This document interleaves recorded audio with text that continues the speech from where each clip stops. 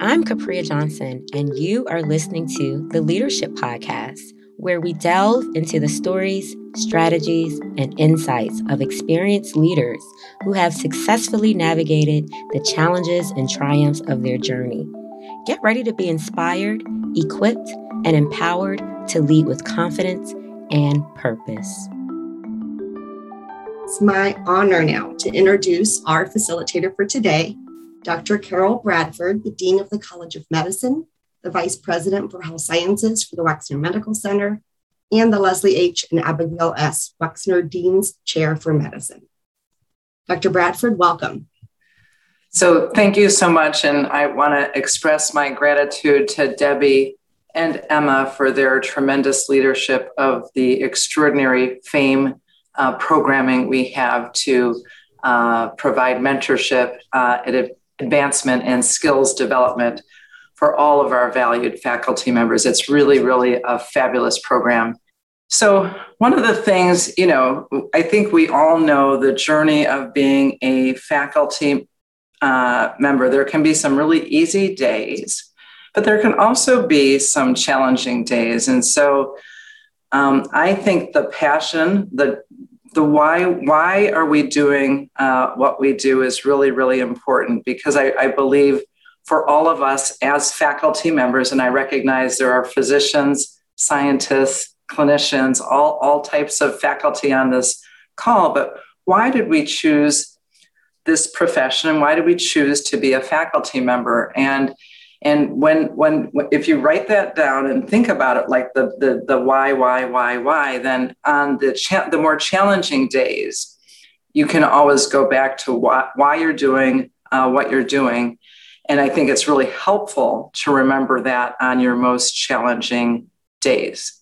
So why did I choose my career pathway? I consider myself a servant leader, and every day, I wake up far too early, like all of you, thinking about how I can make a positive impact upon key stakeholders. So on learners, on patients, families, on faculty members like you, and on all of the communities we collectively serve. And that's actually why I've chosen this career path without any doubt. And so focus, drive is what allows you to pursue your passion with energy.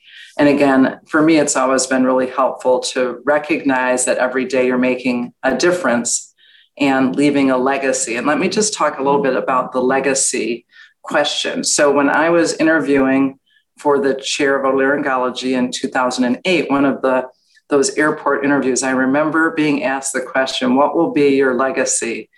And honestly, I'd never really thought about it. And it was really, for me, very much a light bulb moment, because it was almost like I'd never thought of it up until that interview. And then ever since, I think about it every day, like, what legacy am I leaving with all of you on this call? What legacy am I leaving with learners? What legacy am I leaving with staff? What legacy am I leaving with the communities we serve, colleagues, leadership? It's really, really important to think about the legacy you're leaving. And I think for me, it has allowed me to bring my best self. We have different versions of ourselves, my best self to work and life every day. So a couple other messages. So focus on your true north. What your true north is, we can talk about a little more. We can never be all things to all people. I'm definitely a pleaser. I like to make people happy, but I think that we can't ever be all things to all people. So what you want to do is focus your time and energy on your true north, which is what really matters. So what is your true north? It's your internal compass. It guides your decisions. I hope that your true north is very well aligned with our Buckeye core values. What are your preferences? What are your motivations? What are your boundaries? Because, there's a point at which early in most of our careers where literally I could work 24/7 every day of the year. And of course, I can't do that, nor can you. And so at some point, you have to close up the laptop, turn off the phone, and enjoy the thing we call life out there. And I'm a big fan of, on the plate, the silver platter of life, when you add things to that platter of things, that roles, responsibilities, opportunities, you have to make sure that you're also taking items off the list so you don't have more to do than you can do effectively. Because whatever you do, you want to really be best, do your best at everything that you do. And sources of satisfaction. And I hope, I think that there's huge meaning and purpose in being an educator, a scientist, and for me, a physician, as well as a faculty member, as well as a leader. So I think you want to evaluate that for yourselves as well. So none of us are an island. This is the support. So that's the fourth thing, support. Build your village. I would never have survived without a village. And I cannot tell you how many times I've called on my village to support, whether it's illness or life challenges or a grant deadline or an emergency when I was hosting Thanksgiving dinner at my home with residents and my family, and I was in the OR. Name the chaos, or when my niece got a bone marrow transplant and my daughter got RSV at the same time. Everybody lived. My niece actually had aplastic anemia. We solved it all, but there were moments you wondered, and I had a free flap the next day, of course. Just how do you survive? There are hard days, so you build your village. So you need family, friends, you need colleagues, and then we all need four things: role models, mentors, sponsors, and coaches. They're all different things. It's a different talk I actually give. But I think about all of those things. A mentor, we think we know what a mentor is. A sponsor puts you forward for those important opportunities. I think we also tend to know what a role model potentially and a coach is. So what are my pearls of wisdom? So find a great mentor. You can have mentors for different aspects of your career. So I met Tom Carey when I was doing my T32 grant work. I actually met him as a medical student. He's a PhD scientist, head and neck tumor biology. If you look at my CV, we published more than 100 papers together. He is a fabulous science, career, and life mentor and a great colleague and friend. But you need to find those people that you can talk to, rely on, ask questions like, what should I do in this situation? How can I get my grant funded? Review my, specific aims. And again, we look at the world very differently. I'm pretty focused and he's sort of an expansive thinker. And I think collectively, we actually were able to accomplish great science. But beyond that, he was a fabulous mentor to me and would be to this day if I called him. Search for ways to improve your profession. For me, this was the science. As a medical student and as a resident, I became very interested in asking some interesting questions like, why did some patients head and neck tumors respond beautifully to chemotherapy and radiation while others didn't respond at all? And so we did large data sets, large biomarker studies in very big clinical trials, including the VA larynx study. And in a different study, a study of oropharynx tumors, we actually found one of the answers. One of the answers is a subset of throat cancers are due to human papillomavirus, and that informs very much better response to any form of treatment. And those patients are less likely to have a tobacco and alcohol history. And I mentioned those examples so you can think about what are the important clinical or foundational questions that you want to study and answer in your faculty career. Publish and present your ideas. I don't know about you, but there's a lot of work that does not get published. You might work with a student, a resident, a colleague. You study something, you have the data, and then you present it at a meeting, you submit the abstract, and then you don't publish or present it. So I really encourage, when you've done the scholarly work, find a way to actually write it up, submit it, have people review it, submit it. And in most papers, most quality papers, you can find you can get published. And it's just if you've done the work, get the work published. Be a lifelong learner. I already mentioned, be open to new ideas, new learnings, new concepts every single day. None of us know everything. No, and there's just so much to learn in all sorts of different disciplines. You are all lifelong learning today, so I'm glad you're joining us today. Be a role model. So a role model, and I would also say be calm and be a role model. A role model is someone who serves as an example of the values, attitudes, and behaviors associated with a role. So honesty, integrity, professionalism, kindness. It doesn't mean that we always agree, but even when we disagree, is there a way to say something very kindly and respectfully so that we can have a meaningful conversation? Really be open to different perspectives and points of view. Get a coach. A coach is really someone who can give you correction without causing resentment. I personally have had the privilege of having executive coaches when I have taken on new leadership roles. I certainly had one when I was a new chair, and I certainly had one when I was executive vice dean for academic affairs. And as you move up the ladder, there's fewer and fewer people you can talk to. So actually having sort of an objective coach that you can talk to about how to handle certain situations, for me, was very, very valuable. I also had here an executive internal coach and an onboarding process, as well as a mentorship team.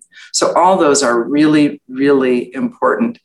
And we all can continue to improve. And what a lot of your energy is probably not, we love to focus on our strengths, but I think it's really, really important to focus on those areas that we know are our weaknesses, and how can we improve those? And those require conscious effort. So build a great team and rely upon them. All of us know that our people and our teams are truly our strength. Focus on what matters. So there's not ever enough time to do everything we want to do. So you have to focus on what matters. We just had Halloween season. I did not make my children's Halloween costumes, but a friend of mine did. She was also actually a physician. And so what I did, and our kids were just a little bit younger than her kids, so I repurposed her homemade costumes the next year a couple of times. So again, focus on what matters and is most important to you, which is really your vision, your mission, and your core values. Ask yourself, what are your goals and priorities? You can think about 1 year, 3 year, and 5 year goals. And I will give you a piece of advice that the dean, the dean provided me every time I met with him when I was the chair of otolaryngology at my former institution. He always said, Carol, it's a marathon, not a sprint, because it's a long journey. And so you have to pace yourself. If you come out of the gate in a marathon running super fast, you'll be done long before you're done with the race. And so you have to pace yourself. I'm a huge advocate for well-being and wellness. And if you remember nothing else from our time together this afternoon, remember to take care of yourself. We can't provide care for others. And again, that might be learners, it might be people in your lab, it might be patients, it might be families, it might be communities, until we take care of ourselves first. We have lots of programming here. We're developing a new umbrella Gabby Health and Wellbeing program. But the reality is I've given some advice, like don't keep adding things to the list of things to do. Focus on what matters. Focus on your priorities. Think about meaning and purpose. But at the end of the day, we have to take care of ourselves so that we can take care of other people. And if we need support, ask for support. Phone a friend, phone a number of resources that we have here at Wexner Medical Center that we're very, very blessed to have. And I realize there are also structural problems in the wellness and well-being equation. And we continue to partner with you to address those structural challenges as well. There are lots of things in life. The big splash balls, those are the things that are really important. Those are your goals, your priorities, your family, might be your faith, whatever those things are for you. Prioritize those things. Maybe it's writing a grant, writing a paper, whatever it is. Put those, it might be family, making time for family events.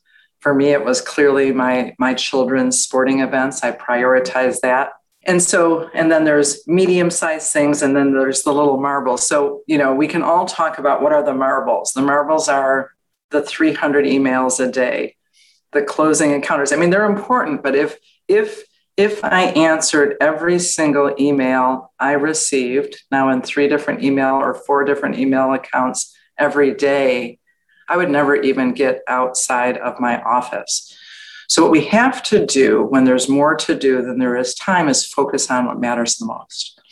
And you'll notice when you do that everything actually fits in because you've prioritized.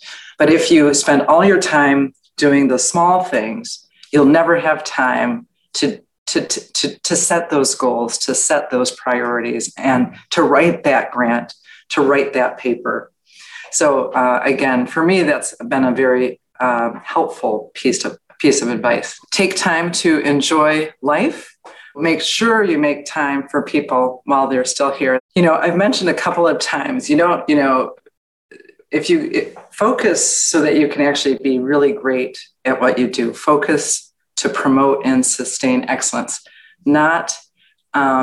We don't want to be okay at anything. We want to really be outstanding and excellent. So whatever you pursue, make sure you have the time to really focus on it and pursue excellence. I think it's really important to communicate. One of the light bulbs moments I had in my career that nobody knows what you're doing unless you tell them. I hope you read my Power of Blogs, and thanks to the team that helps me write these. These are very impactful for me. It's what I'm thinking about. It's what matters to me. And I think no matter what you do, you have to communicate. You have to communicate your success stories.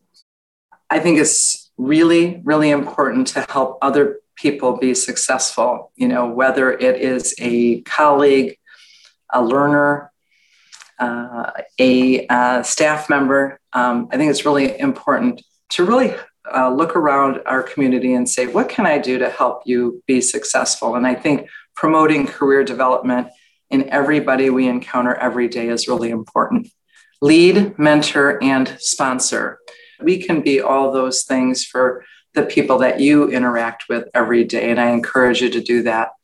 I'm deeply committed to diversity, equity, and inclusion, and work very hard every day to uphold those values. Meaning and purpose in our work, I've mentioned this several times already. I think it's a great way to stay well. There's actually really good evidence that when we find meaning and purpose in our work, we are more well as a community. I've always felt that taking care of patients is truly a privilege and a joy, and it continues to be for me to this day.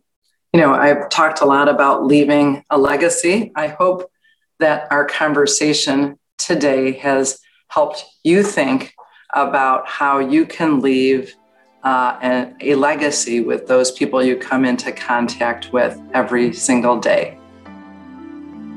The Leadership Podcast is produced by The Ohio State University's Office of Faculty Affairs. For more information, visit us at faculty.osu.edu. I'm your host, Capria Johnson. Thanks for listening, and we will see you next time.